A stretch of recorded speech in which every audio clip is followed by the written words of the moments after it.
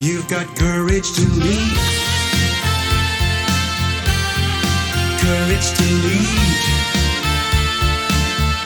Be brave and be bold. Whoa. Let it roar. Welcome to the Courage to Leap and Lead podcast, where each of our guests share the stories of courage that helped them become powerful leaders. Before we start today's show, please remember to visit courage-consulting.com, where you can find all the episodes and other excellent resources, all at courage-consulting.com. Now here's your host, Leadership Courage Coach, C.B. Bowman.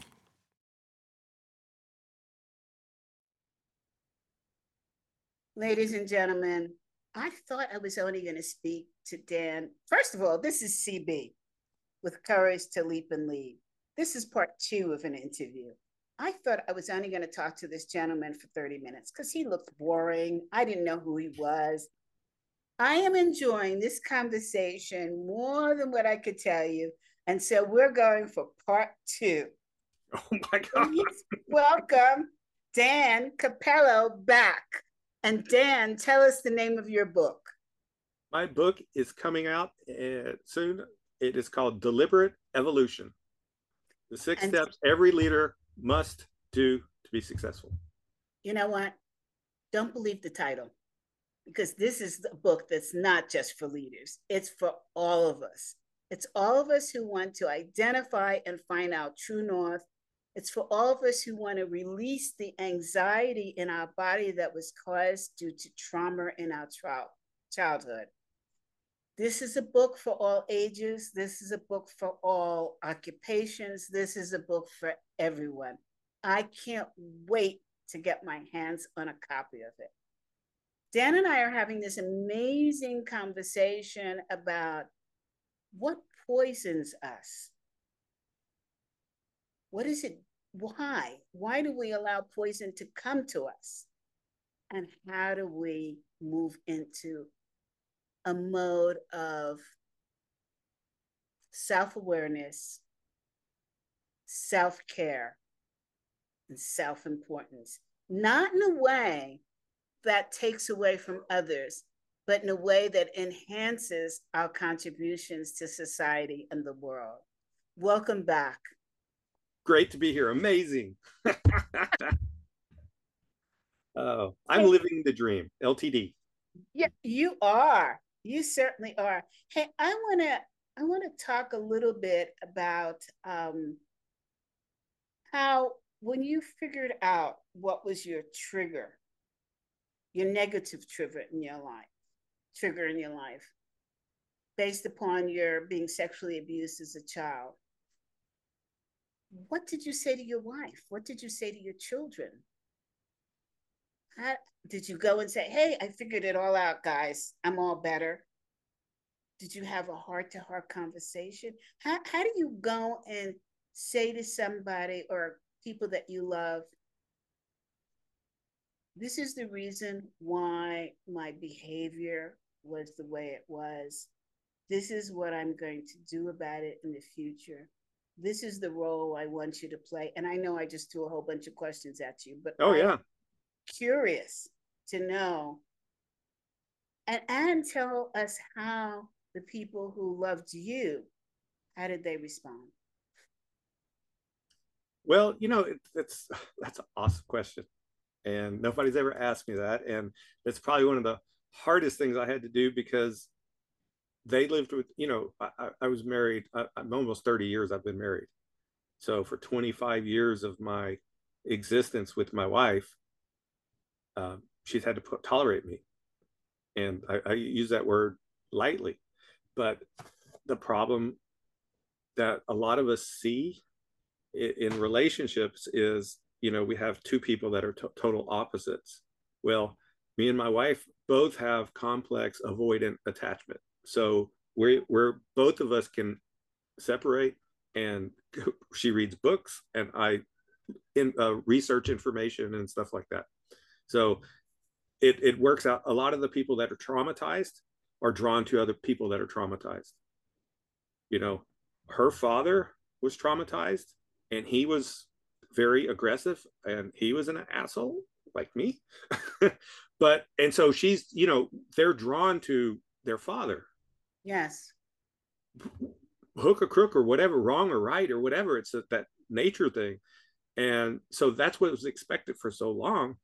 And then when I started changing, my wife would, I would say something and she goes, but that's what you always do. And I'm like, no, that's what I used to do. I'm not doing that now. And she goes, well, but I'm like, I'm not being like that. I'm not being confrontational with you. I'm not being aggressive. I didn't, flip that person off. I didn't go and bite that guy's face. So, and so for a while there, it was like, but you always, and I'm like, you're using that sense in a different tone because I'm not that person anymore. And the thing is, what do you mean she was using it in a different tone? Well, I mean, when she would say it, she was like, it's like I was doing that at the moment. She goes, well, you used to. And I'm like, used to, keywords. And you're addressing me like I did do that, but I'm not doing that. And now you're saying that I'm still doing it, but I'm not doing it. And she's like, oh, yeah, I didn't, verbally accost you when you were yelling at me. I didn't yell back. Wow. What did she say with that realization? Well, it's still, she has a very traumatic childhood too. So she would shut down. And I used to shut down. So we'd both shut down together. I mean, it's sad, but true. And that was probably the only reason we're still married, is because we would, it would hit a certain point and then the triggers would switch, and then we had to go avoid it. We had to be avoidant. So we would go be avoidant somewhere. She would find a book, whatever. And then, so what I started to do is when it started to escalate, I would just leave the situation. Instead of addressing it, I would just get up and leave. And I would just keep doing that. And my sister was like, that's not healthy. I'm like, but if you have to remove yourself from the situation so that the situation can de-escalate, and then you can come back and then hopefully come back into a neutral position. Because once it's escalated and the triggers already happened, where you had two people used to be triggered, now you only have one person that's triggered. You have to remove the triggering object, which was me, so that the escalation comes down, and then you can come back to that situation. And that was, it took a while. I mean, it took, 6, 8, a month, a year, whatever, to get to where my wife wasn't, that living in the past with the past me. Because, I say I changed, but the problem is we don't change. Is like, I finally found the boy at 6 who had his soul stolen. Because I remember being a happy kid. I remember having fun. I remember being, a joyous child. And then that was removed. And I became this bitter, angry, violent person. And then when I figured it all out and worked through my stuff, I was able to not go back to that, but remove all the stuff off of me. I was still that same kid, that same good person. I just removed the trauma, and I removed the hate, and I removed the anger, and I removed the violence, to where all that's left was an empathetic person,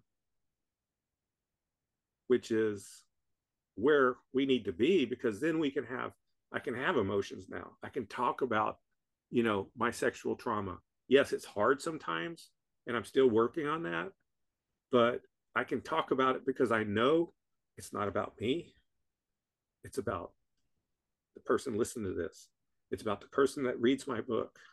It's the person in the audience I'm talking to. But, okay, so you read this book 3 years ago. Yes. Did you start to change immediately after the last chapter of the book? No, it wasn't immediate. I had to come to grips. First of all, I had to figure it out. What was happening and why was it happening? And that's when I went and researched Freud, Maslow's hierarchy of needs, and all the greats. Jung. I went and I just viciously read all this stuff so that I could figure out what was happening to me, because I wasn't sure and nobody was explaining it. And at that point, I still wasn't allowing people to talk into my life, like physical people actually physically talking to me, because it was triggering. So I couldn't handle that, especially if they were talking about my feelings or my emotions, which I was not. I had them boxed up in this big box that had this lock on there, just another lock and another lock. So how long after you read the book and did your research did you come to the aha moment? Well, I think it was gradual. It's after that happened, I was still training to go to do another Spartan race, because I did one and I was still training. So as I was doing that, I was doing a lot of traveling for business as a chef, and I was writing. I started writing, and my writing was horrible, but I was writing my feelings, which I've never done, on paper. And as I was putting this out, it's a very, some people say that, why are you writing a book? Is it for you? A cathartic exercise? And that was my cathartic exercise. And I have all these, I just kept writing and writing, and it was all this stuff. And, I would, like, I'm sitting on the airplane and I watched this very obese person come in, or they were walking through the airport, and it's kind of like, the shark in the water where the people just go around them. And they were so like ignored, or it's like, why are you sitting next to me? And I felt that empathy, and I'd never felt that before, of that person having to live with what they're trapped in. And everybody's like, just people look at that, and they're like, well, they're just fat. And it's like, no, there's trauma there, there's coping mechanisms there is so much stuff that created that shell over that person. Those are the walls that they created to protect themselves from what happened to them. So then let's say for about a year now, correct me if I'm wrong, you've found yourself, you found the culprits, you've changed your communication, you've talked to your wife, your children. So a year into this, let's call it the new Dan, for lack of a better term. You may have a better term. What is going on with your wife? Has she accepted the new you? Has she also decided that she was going to do some research to find her trauma, to find the source? Bring us up to date. Well, the hard part is like, so that was when I was writing and stuff, and I was talking, and I felt better. I saw this chef talking on stage, and he was talking about like how he broke down at this certified master chef's exam, which is it's very intensive. Like, I think it's 8 days you cook straight, and you got people watching you, and it's very nerve wracking. And he talked about how he broke down, and I'm like, dude, that's me. He's telling my story on stage. I need to do that. Well, I'm sitting there as me, and that's impossible. I could never do that. That's not a possibility for me from where I was sitting. I get it. But I'm doing that now. So I figured out how to make the possible out of the impossible. Right. And as I'm starting to do this, the COVID hits. And we have all these lockdowns, and I'm a chef. So I have to deal with all these people and all these, I got sent home because I was exposed to somebody, and the kitchen fell apart because it was just, it was a busy Friday night. And they sent me and the front of the house manager home because we had contact with someone who ended up with COVID. So the whole thing fell apart. But it was my fault at the end of the day. Even though I wasn't there, I got the blame. And then so as I started doing this, I started learning about, as a chef, and burnout. And so I was going back into burnout again because all the stress and all this, and my workers, and then we had to do to-go food, and then we couldn't get product, and then there was all this other stuff. It was crazy because I started, okay, I need to have boundaries between what I do and who I am, because what I do was controlling who I am before. It's like my self-worth and personality was tied up in being a chef. That was who I was. But it's, and we all run into that problem. A lot of people, not everyone, but a lot of people run into that. If it wasn't for me being a chef, I wouldn't be anybody. Yeah. So we have, and Les Brown talks about that. When I heard him tell me that, Les Brown, listened to him one day, he says, you have to separate who you are from what you do. And that was a realization. He talked about boundaries. You have to set boundaries. So I started setting boundaries between myself and my work. And then, you know, as things started opening up, all of a sudden there were no workers. Everything opened at one time here in Texas, and there were no workers. But the membership was in there, and they were demanding, like, we were right back to where we were. Well, we couldn't get product. Yeah. And we didn't have staff. And then we have all these people. So we're getting bombarded, and all they're seeing is the kitchen can't handle it. The food and beverage department can't handle it. That's all they saw, because they weren't being served. Because, you know, nothing wrong with country people, but a lot of those people are self-serving and very conceit and well, high but to that point, it was shocking, because all of a sudden America didn't have supplies, didn't have food. Yeah. I walked into Costco, and Costco was empty, no food on the shelves. But you know what it did for me? It triggered me back to when I was in Cuba. And I walked into the shelves and I was stunned. The drugstore, where all the aspirin, the drugstores were empty. And there was no pandemic. That's their way of living. And so we're so used to terra firma that not to have anything, we can't process it. Right. Yeah. So, I mean, that was a big thing. And that's where it started shifting me. It's like, you know, the more demand they put on us, it's like, okay, well, I'm not going to stay late anymore. I'm not going to come early anymore, because I need to take care of my family. In these times, I need to take care of my family, but they couldn't see that because of what, you know, when you start getting higher paid as an executive chef at country clubs, you're basically taking what you promised your family and your wife and your kids, your promises, you took them from them and you sold them to your company. Oh, but that's true with every company. Well, I know. Yeah. But absolutely. The thing is that we've never set up boundaries. Absolutely. And then once you start setting boundaries, and the people that hired you, the people who run the club, they don't respect those. And then when you say, no, this is my boundaries now, it's like, well, we didn't hire you with boundaries. It happened to so many people as a result of COVID. They started to say, what the hell? My life is my work. I don't want that anymore. I want a life. And we're still not used to it, because the flip side of it means that we don't have inventory, right? We don't have a lot. We created our own hellhole. Right. Our food and beverage, the whole food and beverage thing, because it shut down and everybody lost their jobs and we didn't work for so long, is a lot of people have left the industry. They're not coming back. They found something better to do, that they weren't abused, that they could have boundaries. Because or that leaders realized they could not treat people the way they have, and they started changing, and people went to that company where leaders realized it's not going to be the way it was. There is work-life balance in the world. You just have to find it.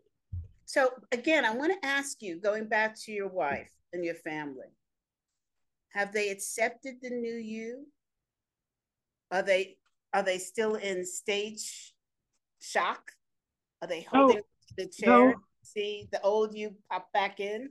You know, through my wife always, because I'm a DIY guy, you know, that was my whatever, I took care of everything, but she would tell me her problems, and I would, okay, this is what you need to do. Well, she didn't want me to fix her problems. And that's I didn't know this as a man. I didn't know. I thought, well, you asked me my opinion. You asked me how to fix something. That's the problem. I'm giving you the answer. It's like, you don't understand. I was not asking for an answer. I was asking for an ear. Oh yeah, no, I freely admit it. And so and I was joking with you yesterday about that. We women sometimes do that. But I was joking about that. I was like, I learned that's not what you want. So slowly, I mean, it's been a whole process, and it's still in a process. And my wife is going to have to work through her own problems, and that's not my. I can't. The only thing I can do is be an example. All I can do is be supportive. It's like I can't. Somebody was like, they were talking about their wife and how, because I'm with a whole bunch of experts, and we've all worked on ourselves. And a lot of problems that experts have is they work on themselves, but nobody works on themselves around them. Yeah. So there's that void. But then, he was talking about his wife and, possible divorce and all this. And I'm like, okay, she didn't do anything wrong. You married her as she was with your problems, and you start to work on yourself. It's like, let's go to a dog, and it's like, it bites everybody. And so you take it to the kennel, you dispose of that dog, you divorce that dog, but you didn't work with it. You took, you don't have that ownership. It's like our vows, for better or worse. It's like, just because you stop bleeding and they're bleeding all over the carpet doesn't mean there's something wrong. It means that you need to learn how to clean up the mess until they can stop bleeding. And wow, it's not so beautiful. It's not my job to show her a mirror. That's how you trigger people. It's my job to be supportive, to work around whatever, because she hasn't changed. I've changed. My perception has changed. But I still have to respect the person, because that's my wife. That's my soulmate. It's not disposable. And that's the problem. We live in a disposable society. And we're not. And, for better or worse, that's it. You're going to make me tear up. That's just so beautifully said. Well, but see, this is the 6-year-old child that got hidden. I'm still, I have feelings, but I created the walls and the armor to protect myself, to hide myself from my feelings, and to not allow anyone to reach in and experience those, including my family. How many children do you have? I have 2. And what say they Well, about? my daughter was going through gender dysmorphia, and got it. That's when she didn't want to be a girl. I'm not a girl, I'm a boy. Okay. And so I have to go through all this, and I'm trying to help her work through all that. And what was she physically born as? Well, she's a girl. She's a girl. Okay. Yeah. But she had, anyway, we won't even get into that part of well, that's another interview. Oh yeah, I mean I can give a whole hour on that one, because I learned about what's going on. And then my daughter, she's like doing something and looking down. I was like, okay, stop. I said, I have been hiding my whole life, and I've got a hunch over, kind of. It's like, because I've always looked down, because I didn't want to see people's eye because of my shame. I was always looking down. I was like, you got to look up. It's like, now it's like I look people in the eye, because my shame is not there. Shame is when we try to hide something that happened to us, and it wasn't our fault. We try to hide it because we think somebody's going to judge us, and we have that shame of being a victim.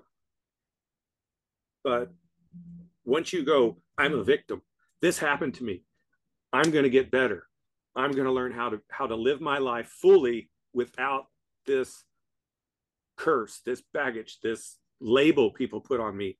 I'm going to live. And so now you don't have any shame, or you're all that. It's not there. So you can express who you are as a being. You've moved to a higher level of being. And everybody talks, oh, it's so esoteric. It's like, no, it's not. There's levels of being. Because we're running out of time. So you had this conversation with your daughter, and how is she processing her life now? She's better. She's back. She understands what's going on. You know, she's like, wow, that was like, she was listening to the wrong people. She was getting the wrong information. And, you know, I told her, I said, I was sexually abused as a child. And that created all my problems. What did she say when you told her? Well, they were a little, you know, not upset. They were just like, wow. And I was like, but when in that same sentence, I said, that's why I had my issues. That's why I drank so much. That's why I was violent. That's why I was always angry. That's why y'all were scared of me, was because of this. And so when I put that to the kids were like, wow. And so now, I mean, like I've posted on this before, and I was like, you know, we give an inheritance to kids. We do whatever, we hook or crook, and we take that promise and that life that we should have been with them, we take it away so we can make money, so we can leave them something to inherit. My inheritance, and I told my kids, it's like, I'm going to teach you what I've learned. I'm going to spend all your money. You can have my house, you can have my truck, you can have all that stuff. Cheeks just puffed up. but I'm going to tell you about your problems, your trauma. I'm going to tell you about it so that you can live your life without the shame, without being held. I'm going to show you how to tear down the walls right now so that you won't have to deal with the coping mechanisms. You won't have the relationship problems I had. You won't have the interpersonal problems I've had, because I'm going to explain how this works. Wow. And if I can do that, I can stop the generational curse. I can stop the generational trauma. And if I can stop it here, I mean, it doesn't continue. And if enough of us get together and stop our generational trauma, which is basically a misunderstanding of how we operate, if I can do that, I can change the world. I believe I can change the world by helping people. That's my plan. So how long ago did you have this conversation? And did you have the conversation with both of your daughters together? No, I have a daughter and a son. Oh, my son was already out of the house. Okay. He was already like working and all that, but I've talked to him too about it, and they're both very understanding, and they're like, wow. And they see the change in me, and they love the change because they can hug me now. And I don't push them away. They can talk to me about things. You know, I'm accepting. I don't yell at them. I'm very understanding. I understand the distractions and their friends and peer pressure, and I can explain it to them in a way that they understand it, that it keeps them from building walls. Have you seen in your son any challenging effects from the way that you were on him? You know, with him out of the house, no, I wasn't there to witness it, but you know, he was having issues too because of the passed down trauma. That's what I mean. We pass it down. And so now that I'm starting to explain it to him, he's starting to understand it, and he's starting to, okay, well, if that's the case, then I can do this and I can do that. And so he's coming up with a game plan, and I'm helping him, a game plan how to move on with his life wholeheartedly, in full, you know, without shame and without, you know, people, you know, thinking that people are talking about him and all that. It's like, now he can live his life the way we were meant to live it. And that is. What shame did he have that he was experiencing? No, it's that fear of like, if you're rejected, you know, or we go back to the attachment theory. It's those things that cause, and it's not really something they've done. It's just how they are and how they feel. They feel, they think people are going to judge them.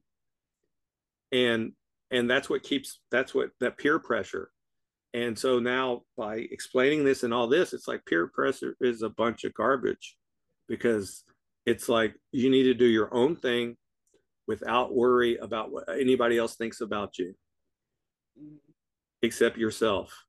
Because if you like yourself and you can accept who you are, you so many of the problems I had in life you won't ever have. Gotcha.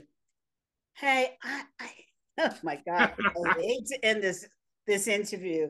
It caught me off guard. That's for darn sure. Yeah, I mean, T-shirt, you're like, oh, who's this boring guy? It's just like, oh, it's just gonna be a redneck. Where's this guy? Wow. Wow. Wow. Wow. That's all I can say. This has been one of the most eye-awakening interviews I've ever done. And I don't even know how to thank you for sharing, because I am so sure that you have helped so many people with these 2 interviews, that I know several people that I'm going to say, watch this interview and get this book. Yeah. So I appreciate you having me and allowing me to be here to help spread my purpose and to help people. That's it. We met on LinkedIn. Yes, we did.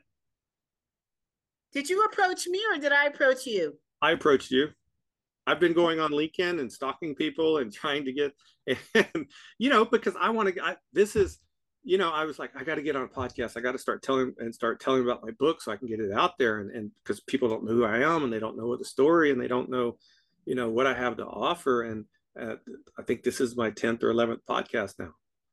But every time I do it, my story gets clearer and I'm going to help more people. And that's all I want, is to get the story out there, because there's somebody not being served if I don't do my book. There's somebody not being served if I don't get on these podcasts, because someone's going to hear a podcast and they're going to go, because I listened to Ed Milet this morning and it was talking about trauma and trapped in the body. And I was like, oh, wow, but it was random. Yeah. And this is going to touch somebody's life that nobody else would have ever been able to touch. It's going to touch more than somebody's life. It's going to touch a lot of lives. And I will commit to you that I will write this in my LinkedIn newsletter, which has over 3,000 subscribers. Awesome. So this is good stuff. Do you have like a JPEG of the cover of your book so people know what to look for? And when is it coming out? It's coming out. So I finally got it, the first draft done, and I'm like halfway through the first editing. So a few more. I said it would be out summer, and I'm like, damn, summer's got, we got 11 days left. So it's going to come out Indian summer. Indian summer. I love it. And right is better than right now. Yes. Because if I write a crappy book, nobody's going to read it. If I write a book that's engaging as our conversation was, I can change the world. Well, you're free to use this conversation in your book, because I think you have an amazing story.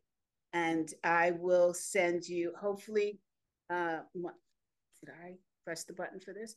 I know that I have this in on Zoom, so you'll see it. Okay, and I'll send you all the information. I'll send the PDF of the book and whatever else you need. I can, whatever you need me to do.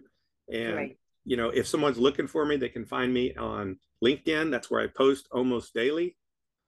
I've started a Facebook group because now I'm starting to do that Spartan run, the Beast in Montana in June. And so I've started a group with that. And I think I have like 50 or 60 people already in that Facebook group. So if they want to get me on LinkedIn and message me, I get them in that group. And it's basically a transformation of your life to get you like to lose weight or start doing this or whatever, to grasp your life back into your own hands. And give everybody the name of your Facebook group. It's Journey with Dan. Journey with Dan. Path to a Spartan transformation. Okay. Journey with. And they can also text Dan to 33777, and I will send them a life transformation primer. And then I will get them into my news feed, or they can go to www.dancapello.com.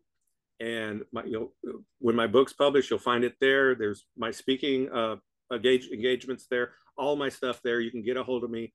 or just Dan. You can email me, dan@dancapello.com. Well, we will have all that information in the newsletter, and I'm super excited. Dan, thank you so much for being with us today. I've had a blast. I really appreciate you. I appreciate you and what you do, because you're making a difference in people's lives. Thank you. Bye, everybody. Bye.